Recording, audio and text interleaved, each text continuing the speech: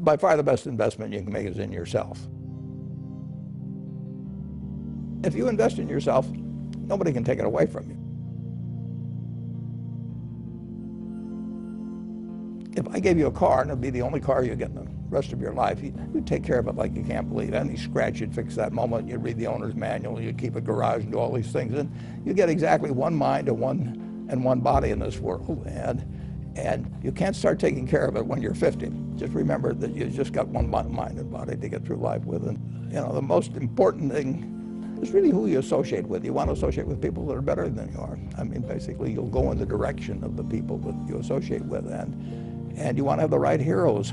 You want people, if you want to emulate somebody, you better pick very carefully who you want to emulate. And obviously, you can't pick your parents. They're going to have an enormous influence on you, but you don't get a choice on that. But you get choices as you go down the line, and who you want to copy.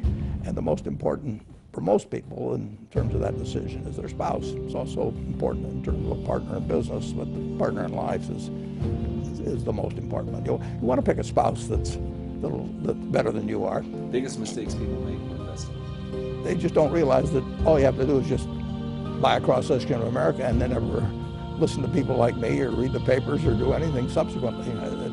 They think that because you can trade, you should trade. You buy a farm, you buy an apartment house, you can't resell it tomorrow. Now you get something handed to you, liquidity, which is instant. You can sell, and the cost of doing it are pennies, compared to other kinds of investment activity. So because they can so easily move around, they do move around, and moving around is not smarter than investing. You have a pretty cool morning routine regarding what you have for breakfast and how prosperous you eat. What is that? I eat exactly what I like to eat. If somebody had offered me a deal when I was 20 and said, you're going to live 1 year longer, instead of living to 88, you'll live to 89 or whatever it may be, if you eat nothing but broccoli and Brussels sprouts and onions and all these things, I just said, I'll, take the last year off. It probably won't be that good anyway, So I eat exactly what I like to eat. Is business school worth it?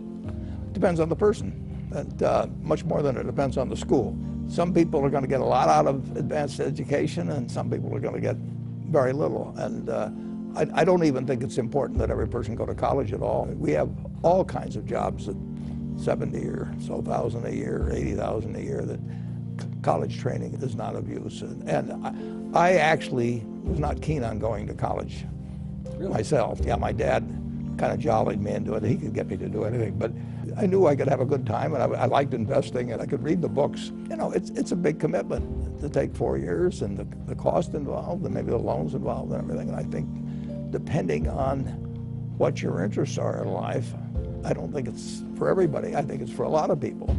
But there ought to be a reason you're going.